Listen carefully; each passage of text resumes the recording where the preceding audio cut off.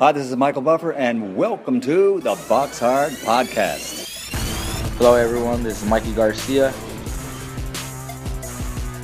This the monster from the swamps, Regis Rougarou Prograis. Hey, what's up? This is King Carlos Molina, former IBF world champ. This is Michael, the Bounty Hunter, 2012 Olympian and your people's champ. This is Charlie Edwards, flyweight champion of the world. This is Fast Eddie Chambers, and you're listening to the Box Hard Podcast with my main man, Joey Coastman.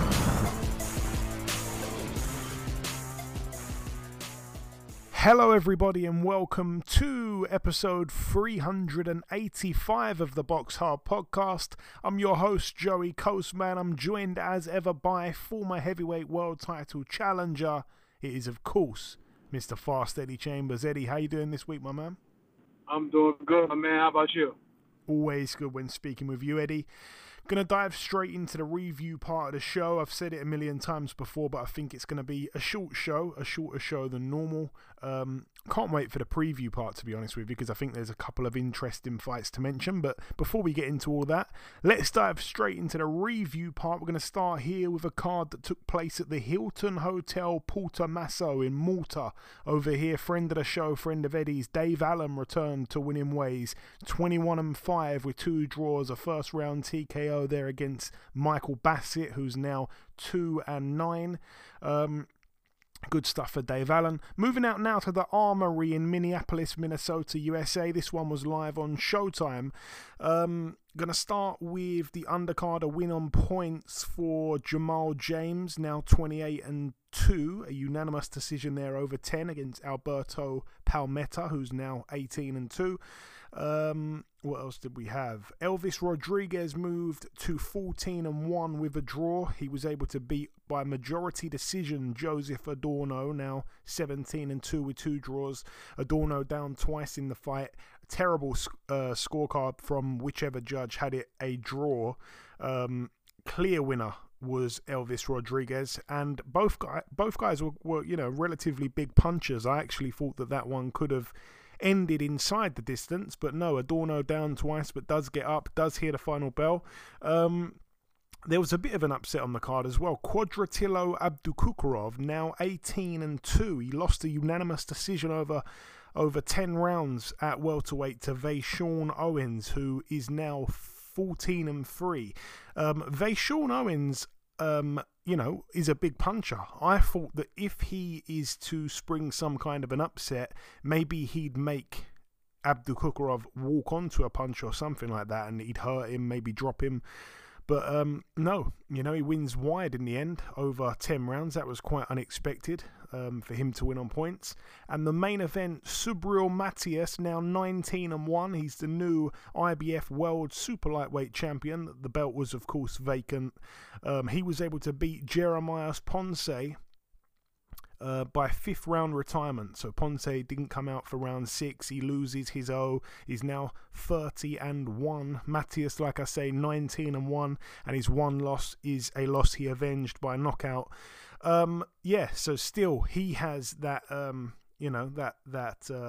knockout record intact as well. He can say he's knocked out everyone he's faced, which is great really for a guy at 140. You don't see that too often. To be honest with you though, I knew it was going to be a great fight. Forgot what night it was actually taking place on because of the whole Paul Fury stuff, and I missed it. So unless you saw it, Eddie, I don't really have much to add. Again, I feel like I'm doing the listeners a disservice. Did you see any of it? No, I missed it too. A friend of mine told me it was on. I was out doing some runs and stuff like that. I didn't have a chance to see it. I wish I did though. No problem. I missed it as well. Again, sorry to the listeners there that neither of us saw the card. But yeah, I'm guessing it was a good one. I'm definitely going to have to go and check that out when I get a piece of spare time. Moving out now then to the final card to mention at the Diriyah Arena in Diriyah, Saudi Arabia over here. It was live on BT Sport over here. I think it was on ESPN pay-per-view as well in the States. Yeah, a fighter called Bader Samreen was able to move to 8-0. He's got, I think, 7 KOs. A first-round TKO against Virial Simeon, who's now 23-10. There was a bet that I quite liked the look of with this fighter, Samreen, and I think it was for the fight to at least go into round 4, because I knew that he'd probably get Simeon out of there, but you know, Simeon usually takes him a few rounds to be got out of there. You know, he went 3 rounds with Gary Cully, went 4 rounds with Zelfa Barrett, 5 rounds with Harlem Eubank, 4 rounds with Samuel Molina. Obviously went the distance with Scott Quigg and Lee Selby. Got knocked out in 1 round by Shakur Stevenson, but that's the only time he's, you know, been took out within 4 rounds other than that. So there was a bet that the fight would go into the 4th round and you could more than double your money. I thought it was a really smart bet, but Samreen gets the TKO in the 1st round. I think that's it for Simeon. I don't really want to see him again. Moving up the card once again, Ilunga Makabu, Eddie. I'm going to give my 2 pence first. Yeah, now 29-3. He loses his WBC Cruiserweight World title. He was down in round 4. He was down in round 11. Badou Jack now, unbelievably, 28-3 with 3 draws. He's the new Cruiserweight World Champion. He's done that now, you know, across 3 weight classes from 168 right up to the cruiserweight limit, which is just incredible for a guy to have done that at 39 years of age. Yeah, I mean, as I said on last week's show, Makabu was a big favourite, you know, going into the fight. And I was looking at the betting during the fight. And, you know, obviously the fight starts, Makabu's the favourite. Then they kind of had it really close. Then Makabu went back to being a huge favourite. Then the knockdown happened and Jack became a huge favourite. It was just weird, like you know, the odds were just flying back and forth. But Jack obviously started the fight sharper in the first couple of rounds. But for me, Makabu, you know, just, I don't know, he just seemed like, I don't know, I don't really know how to explain it. Just didn't seem like, I didn't really get what I expected to get from him. You know, he's a big puncher. He didn't look like one. I thought that he'd be, you know, the much stronger man, even though I think he was giving away a bit of height, which we also highlighted last week. I thought he'd be the stronger man. I thought he'd be able to grind Jack down over the 12 rounds, but he just turned up, looked tired, you know, from the first round, and it was such a disappointing show, and he was so slow, really sluggish.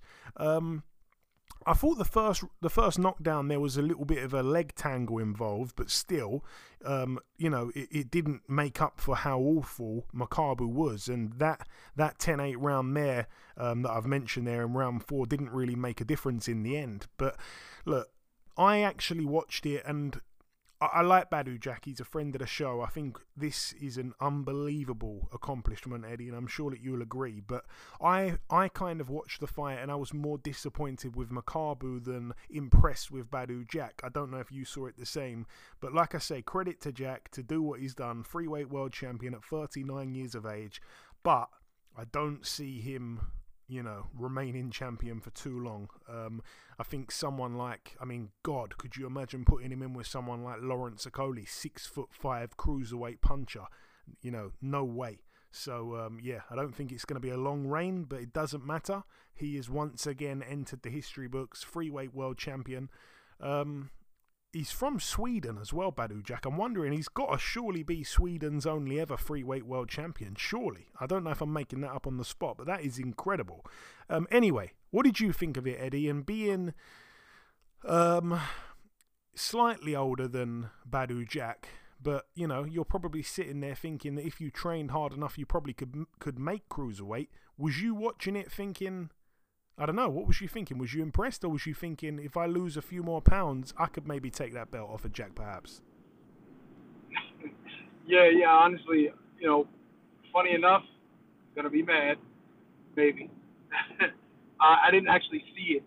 Oh. Like, I seen parts. All that build up. Yeah, I know. I seen parts.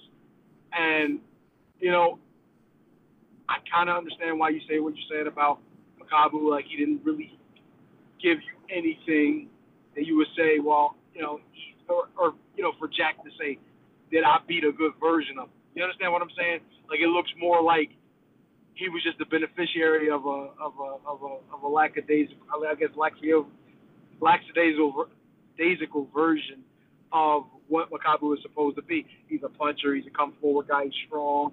He's more intense than what he showed, and he looked kind of domesticated, in that fight. But I mean, you got to give Jack credit. I mean, he did what he was supposed to do. He went in and got the stoppage too, which I didn't necessarily think would happen. I thought if he would win by a decision. But he goes out and actually, takes control and dominates, and then stops him at the end.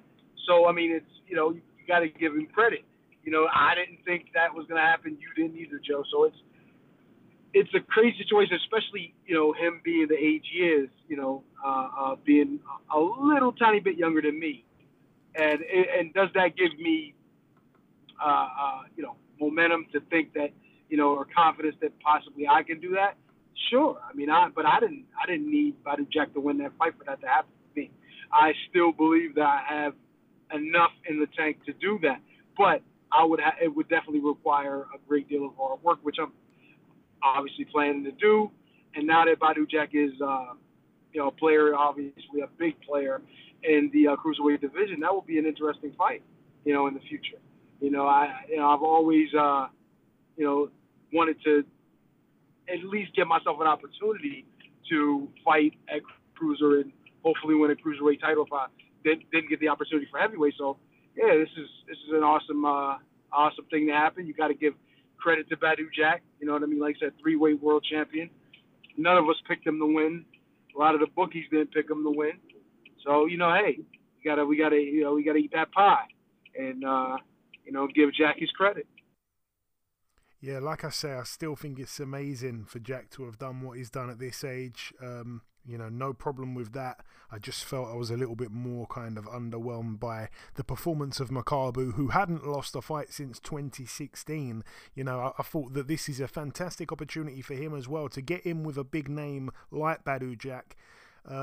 I thought he'd be massively motivated, and I thought that he would take this opportunity with both hands. It's, a nice payday, I'd imagine, on that undercard, and he'd obviously get a chance to beat a really respected fighter when he had a massive advantage over that fighter. And it just wasn't to be, but whatever it is, what it is. Moving on to the main event. I only saw the first 6 rounds of it, but I will discuss what I saw. Jake Paul loses his he's now 6-1, a split decision loss over 8 rounds there to Tommy Fury, now 9-0. Both men had points deducted for fouls. Fury down in the 8th and final round. First round I gave to Fury. The second round I thought was a close one. The commentary were favouring Fury, but I actually quite liked how Jake would slip outside of Fury's jab. He'd fire a hook over the top of it, be it left or right hook, and he was missing just slightly. They just whistle past the chin of Tommy Fury, but yeah, the left hook in particular from Jake Paul looked really dangerous. I was quite surprised by that. It wasn't the straight shots that were impressing me. Round 3 I gave to Jake Paul. I felt he was kind of having Tommy Fury walk into hooks. Fury as well, limited head movement. I think both guys had limited head movement really, but Tommy Fury kept going back in straight lines. Round 4 I thought was a clear Fury round. Jake Paul started to look real tired. My stream at this point was cutting out. I was trying to reload it. It was a bit hard to kind of follow punch for punch. Round 5 I gave to Fury. At least I was going to give it to Fury. Obviously Jake Paul had a point, took off that round. I felt it was a bit of a shocker really from the referee.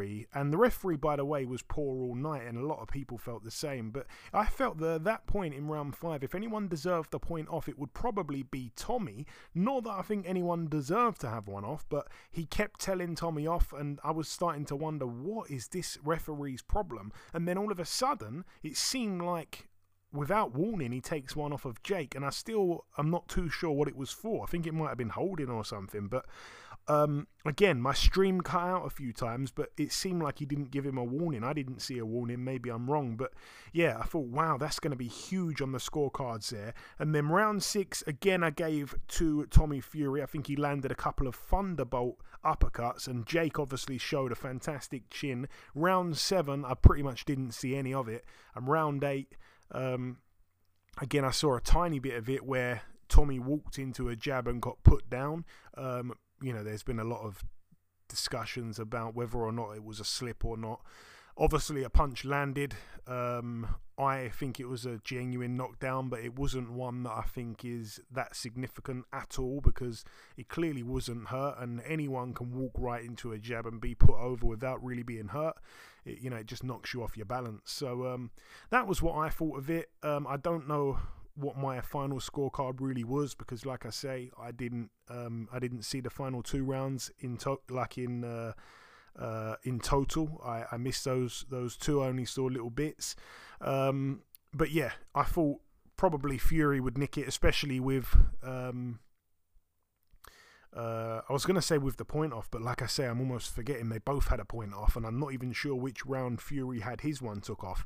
That's what I'm saying. I missed a bit of it. When I tuned back in, they said Tommy had a point took off as well. Then there was the 10-8 against him. So I don't know. I'm not too sure exactly what happened, Eddie. Maybe you can clear it up, or if not, just tell me what you thought of the fight anyway. I don't really remember seeing the point being taken off of Tommy. It might have happened. But I seen the one off of Jake Paul, and I was wondering the same thing. Like, why is he taking points? And he was talking to him so much to me. He was, like, having conversations, like, trying to tell him, I don't know what it was. And I was like, why is he stopping him so much? Like, and it was just too much delay in action. You know what I mean? And I was wondering what the issue was with that. And then when he took the points off, I was like, he seems like he's one of those guys who's trying to be a part of the show a little bit too much than, a little more than just being the referee. And, there's no jab to throw at him, but sometimes you get guys like that. They want to be part of the show or the show. But as far as like, how the fight went, it kind of went exactly as I would have expected. I mean, I thought, a lot of people wanted, they're quick to dismiss Jake Paul, and he's not a boxer. But then there's others that are, saying he's, the best and all that stuff. I think he's more somewhere in the middle. I think he's learning. I think he's getting better. I think there's a lot more for him to learn. But he didn't look terrible. He didn't look, awful like an awful boxer. He looked like a, low-level, professional fighter that's trying to get his stripes. There's nothing wrong with that. But and to be quite honest, so did Tommy. Tommy probably looked a little better. He was doing, it's hard to say you could see the difference in experience, you know what I mean? Because there were things that Jake Paul did a little better than Tommy. Some of the counter shots he was throwing was pretty good. I did like Tommy's right uppercut. It looked good. He landed a couple good ones. And at the end of the day, he got by on the decision, which I thought he deserved. You know what I mean? It was a good little scrap. It was, it's nice it's good to see, even, at it being an 8-rounder and something like that, which on most scales would be kind of small, turn out to be such a big thing. And you got to give that credit to Jake Paul. And don't get me wrong, Tommy Fury got some, he got some stuff behind him too. So you don't want to just say that it was all about Jake Paul. I mean, a lot of it is, but Tommy's got some fame too. And this did nothing but add to it. And, being able, seeing all of the, the people on the side, and then, Tyson, being there, and some of the other fighters and other people being there. It was a great event. Did it in Saudi Arabia. I'm pretty sure it grossed a lot of money for, just in general, and it got a lot of eyes on it. And what I like about it most is that it got more interest in boxing.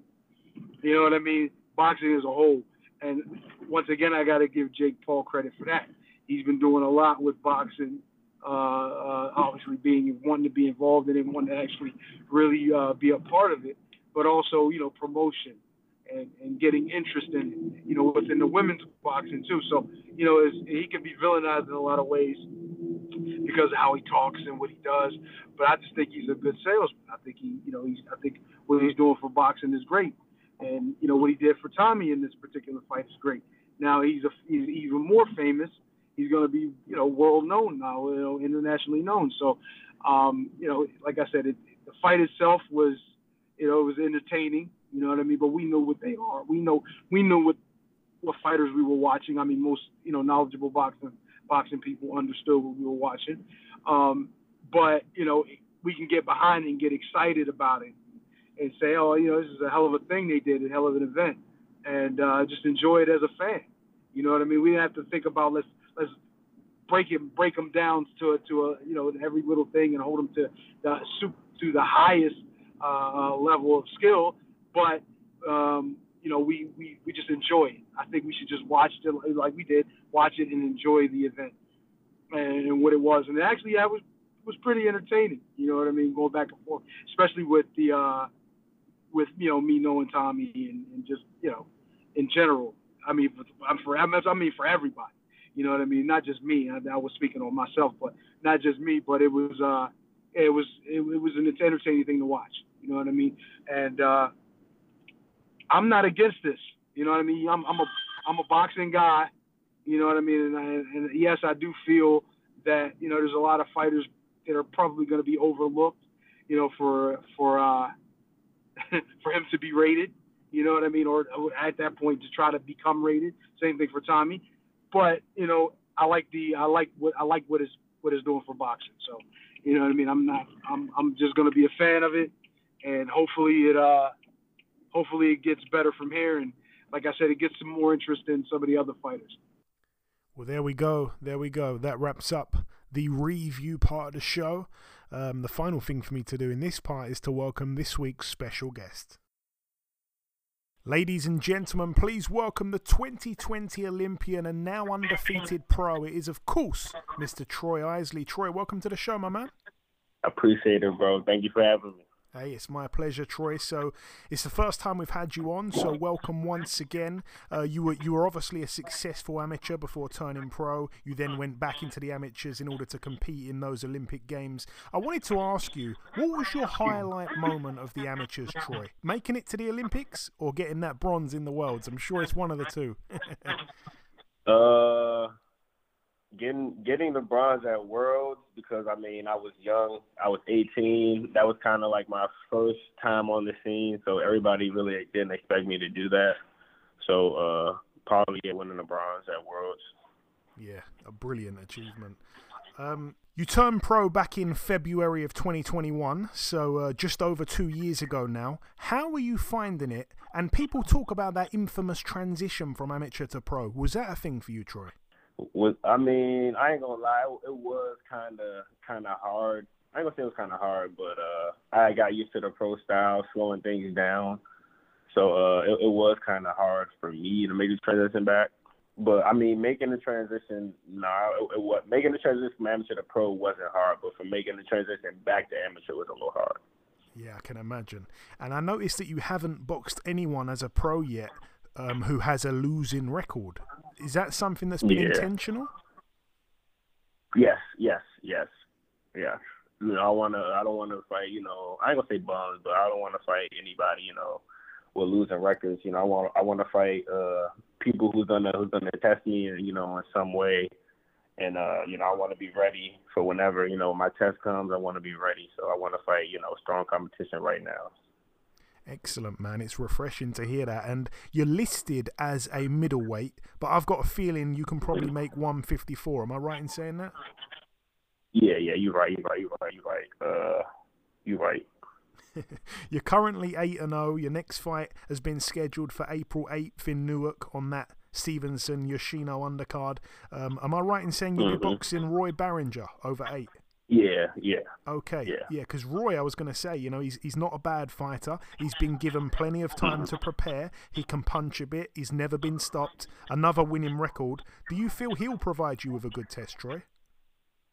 I feel like he would. I feel like I'm better than him, so I feel like my skills are better than his, but I feel like he'll pose a good challenge for me.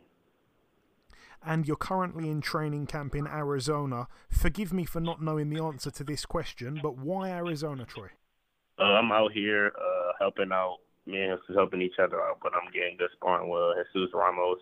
He's fighting on the Joey Spence. He's fighting Joey Spence on the Caleb Plant and Benavidez card. So, why not, come out here and get those good rounds, and then, Arizona got altitude too. So, get those good rounds and, get that good training in with my guy, Jamie.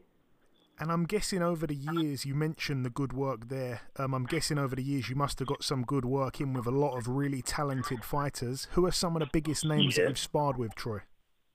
Terrence Crawford, Swift Jared Hurd, Shakur. That's all I can think of right now. I don't know why. That's a good trio. That's a good trio. Yeah.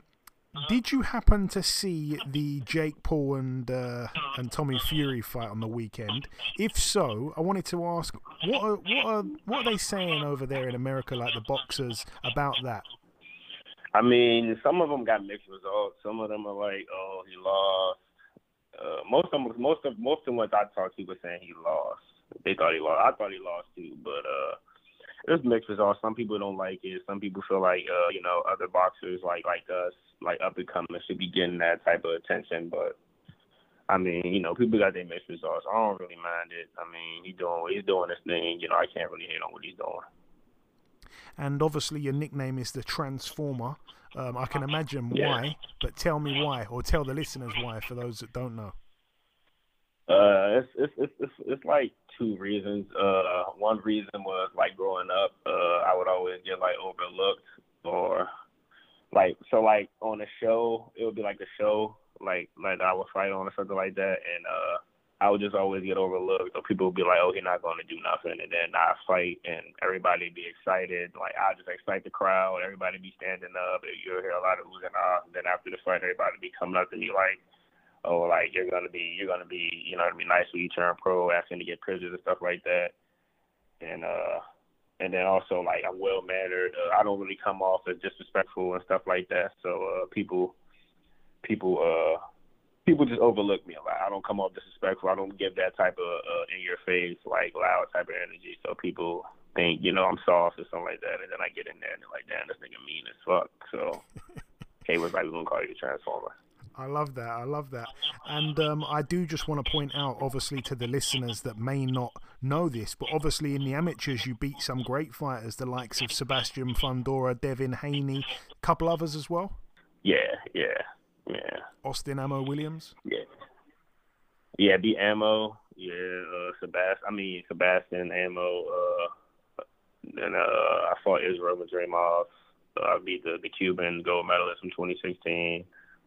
So yeah, I got a pretty good amateur pedigree, fighting the best for sure.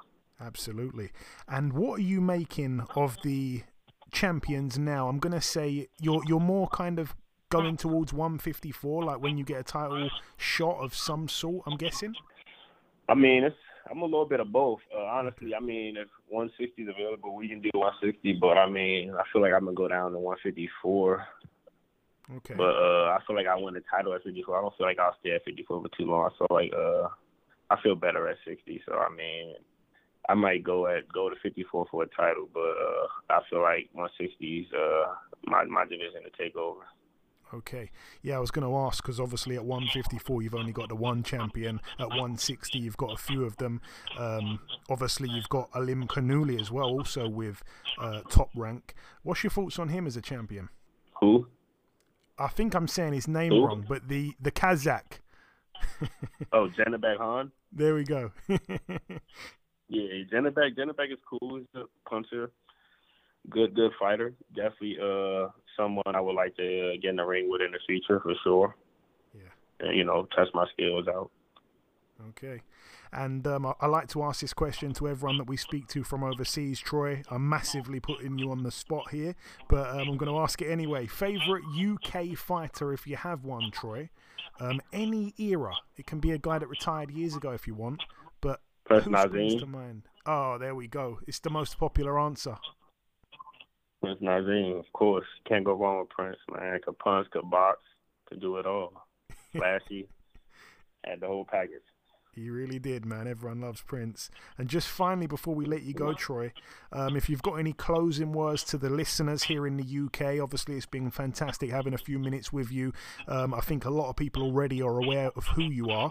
But if you want to close out with a message just to those listeners, particularly here in the UK, take it away, my man. And please remember to give us your social media handles as well. Okay. Hey guys, Troy the Transformer Isley speaking. I know it's been a quiet 2023 so far. So I couldn't find it. I didn't see a lot of cars that was like good to get on. So I've been quiet, but I'll be back April 8th, and you definitely gonna see a new Transformer, probably the best Transformer you ever gonna see, coming April 8th. And then also if you want to follow me on Twitter, Go Transformer. On Instagram, Boxboy Troy1, and Facebook, Troy Isley. There we go. Facebook, Twitter, Instagram. Definitely follow the journey, guys. Listen, Troy, it's been an absolute pleasure speaking with you today. Thank you for your time. Best of luck April 8th, and we'll speak sometime afterwards, I'm sure. Thank you, bro. I appreciate it. Okay, now it's time for part 2 on this week's show. This part, of course, the news part of the show. We're going to start here with this one. It's very unfortunate news, actually. It's that Katie Taylor and Amanda Serrano, that rematch which was set for, I believe it was May 20th in Dublin, that one has been postponed or cancelled at least. Amanda Serrano has suffered an injury. It's kind of come out of nowhere, which was a little bit weird. I think she was quite active on Twitter during Jake Paul's fight with Tommy Fury, but out of nowhere this week the fight is off. Doesn't actually say what the injury was, which is a bit weird as well. But anyways, all the best there to Amanda Serrano. Hopefully we see the rematch rescheduled. And in other news, it's another piece of news that involves a female. It's just that this time we're going to see Sandy Ryan getting in there with Marie-Pierre Houle, who I'm guessing is probably from France. That one is for the vacant WBO welterweight world title. It's going to be on the undercard of Joe Cordina against Rakhimov. So again, the date for that is April 22nd, so unbelievable. They're really rushing Sandy Ryan into a world title there at welterweight. I'm just thinking about it now, actually. I'm guessing that must mean that Jessica McCaskill must have vacated one of her welterweight titles, if I'm not mistaken. Yeah, it would appear as though that is the case, because the belt is vacant, so she must no longer be undisputed. I didn't know that.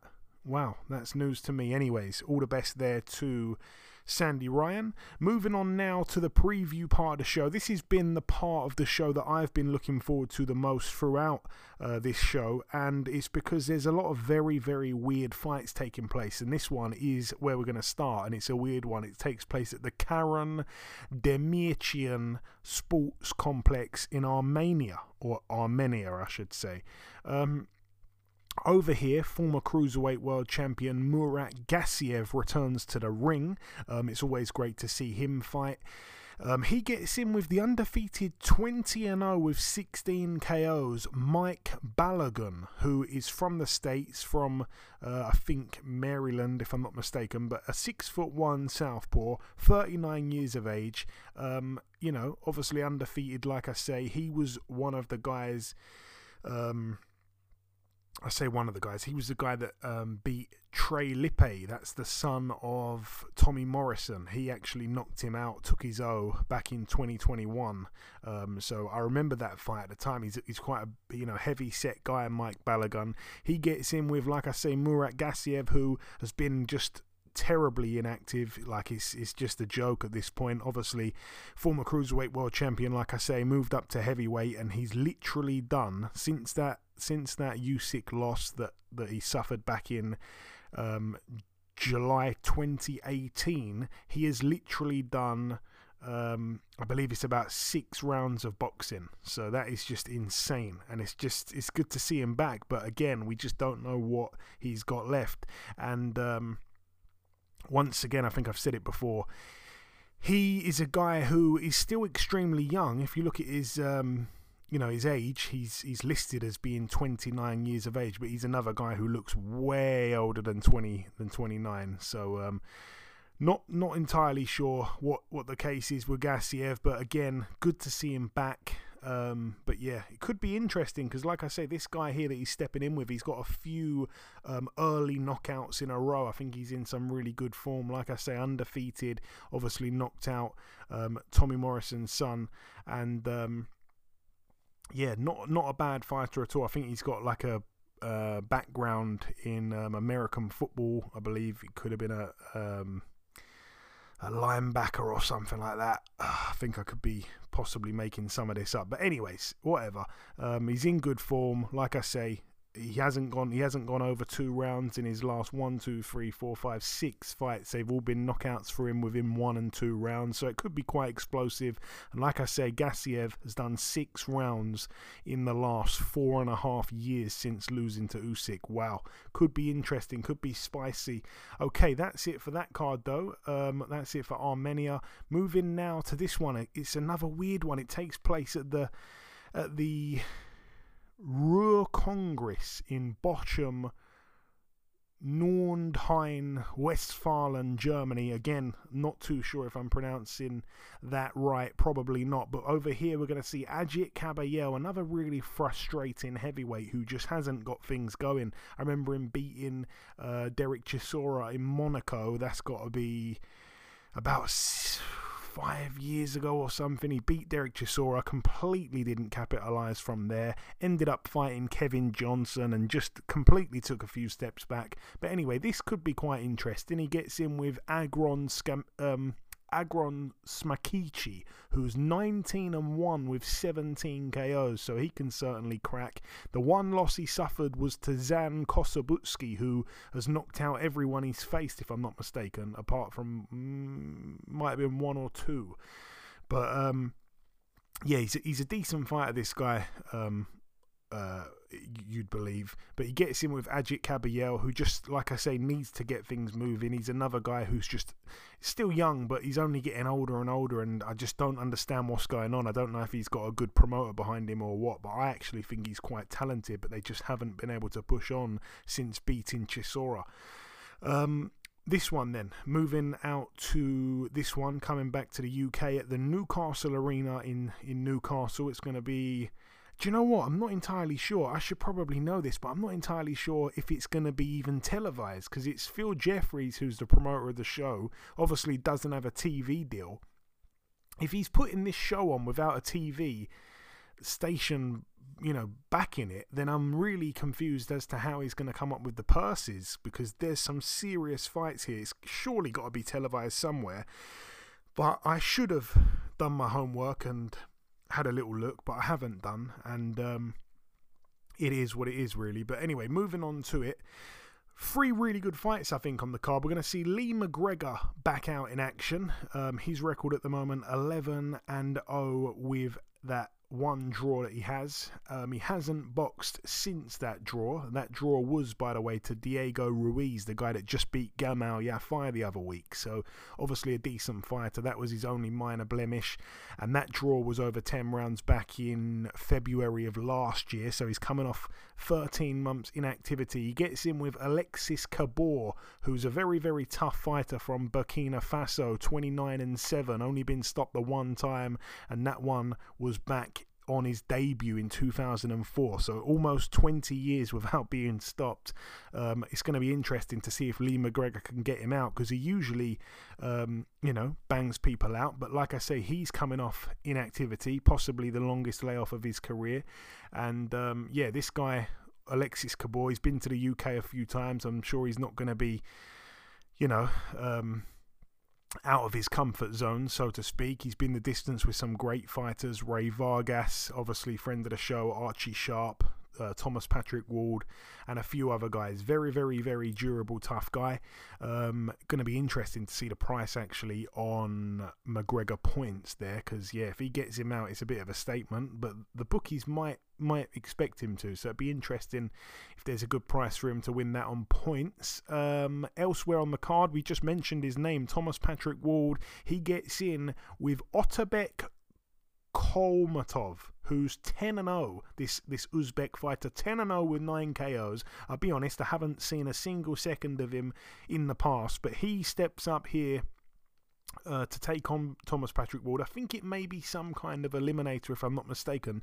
You look through his record, hasn't really boxed any fantastic fighters. I can say the same for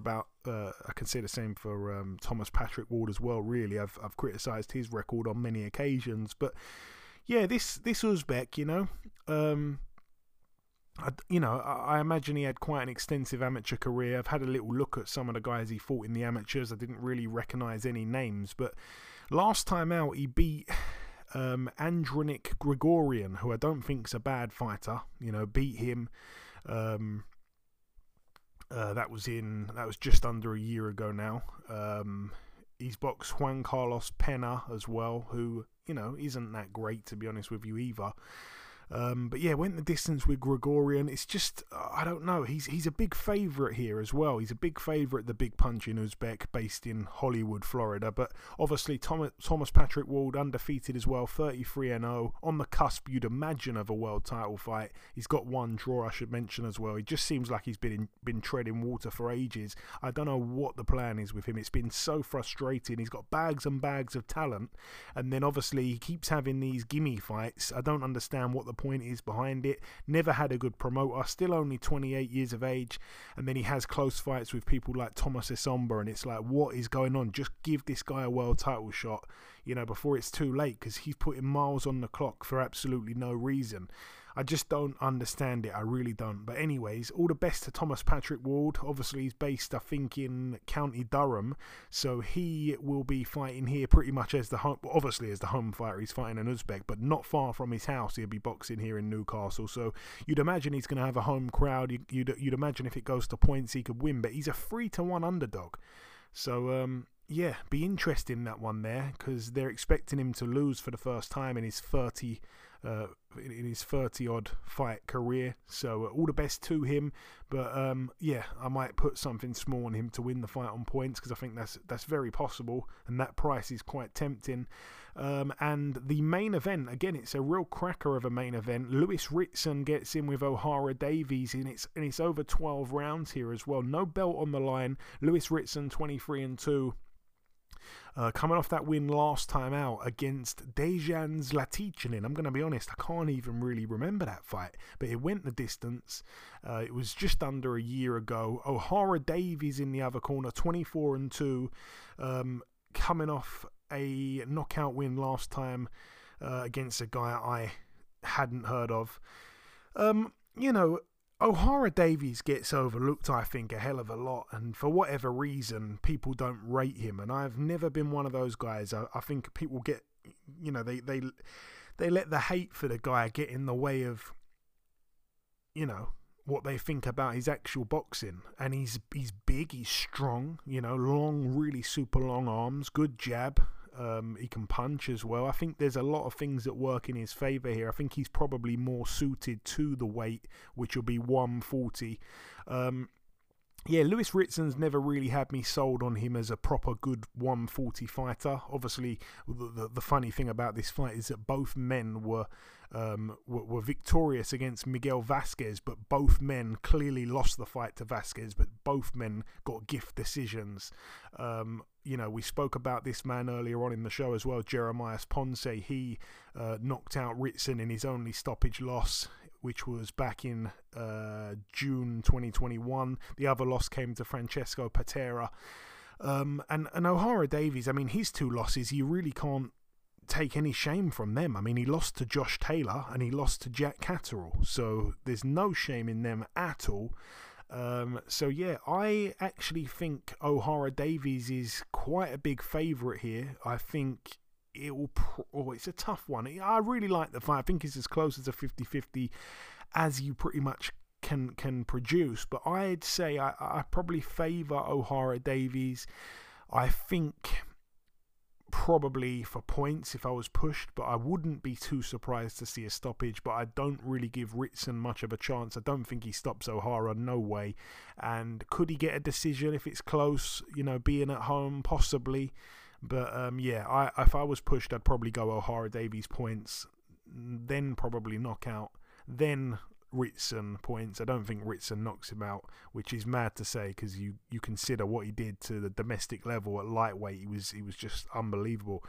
But yeah, it doesn't seem the same fighter up at 140. But no, should be a really decent show there. And like I say, I'm hoping it is televised. It probably is, but I've completely missed it. And now moving to the final card to mention, it takes place at the Toyota Arena in Ontario, California, USA. It's going to be live on Showtime. Let's start with the undercard. I heard that Terrell Gausha was supposed to be on the undercard, but it looks like he's been pulled off at the last minute, which is a real shame.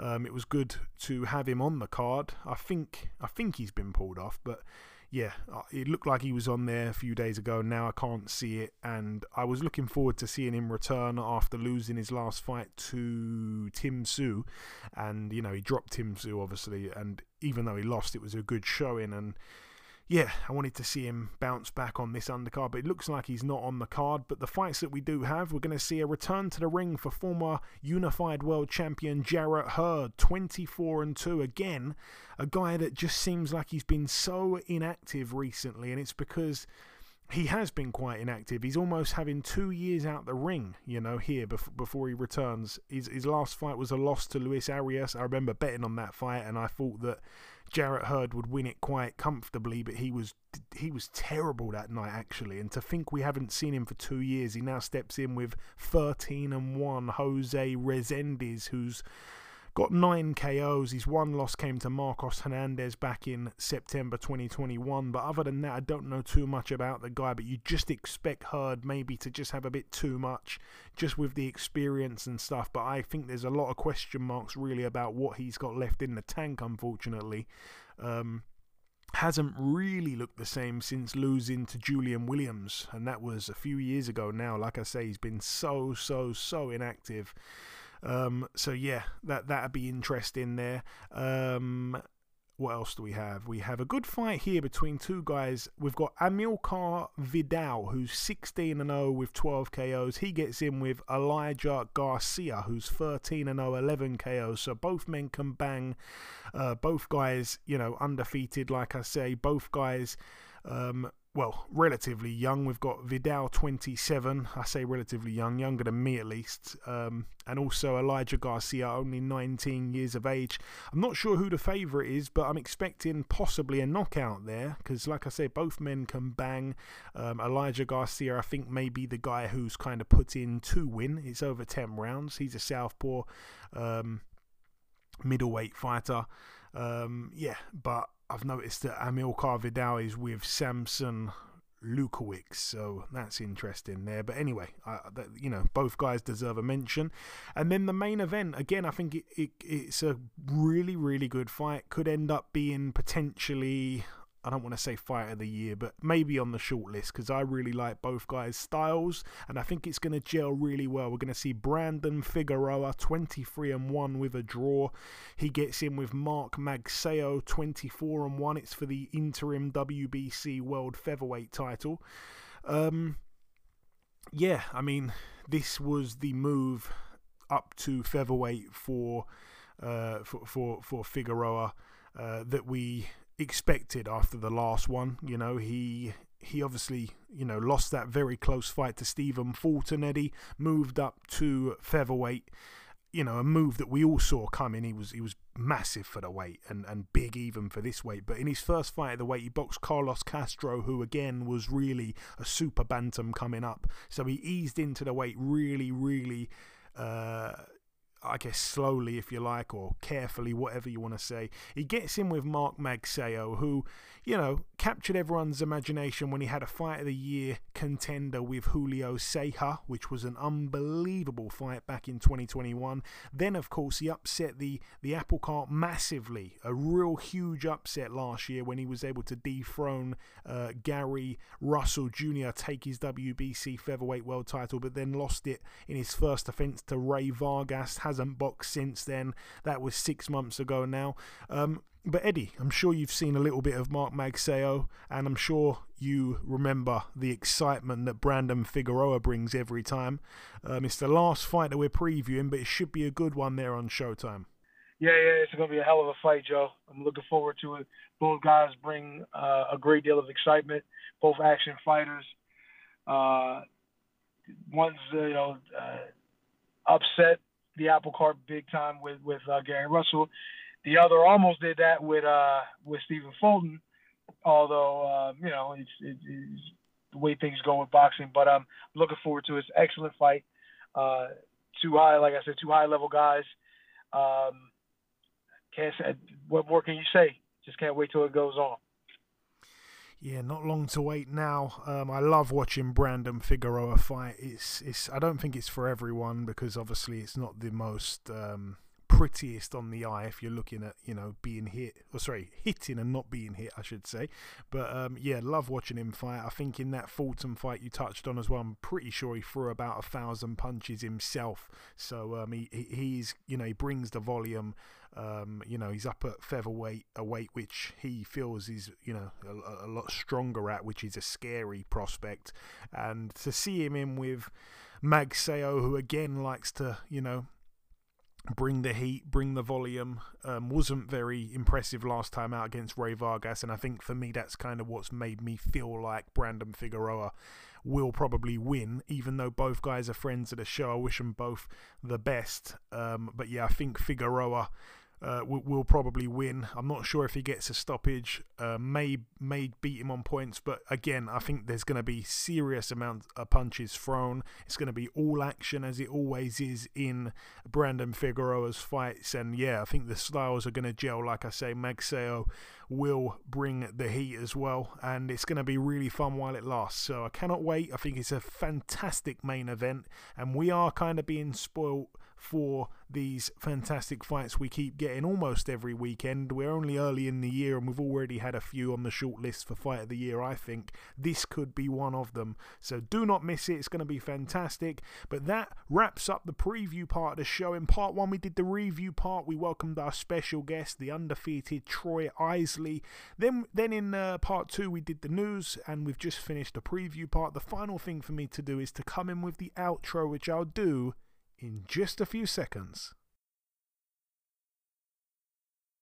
Okay, and this wraps up episode 385 of the Box Hard Podcast. I've been your host, Joey Coastman. Eddie Chambers has been with me for the duration of the show. A huge shout out to this week's special guest, the undefeated 2020 Olympian, Mr. Troy Isley. It was great having him on. It's great to connect with another prospect who I believe will go on to big things in the very near future. Don't think he wants to waste any time. I like his attitude that he wants to fight guys with winning records every single time.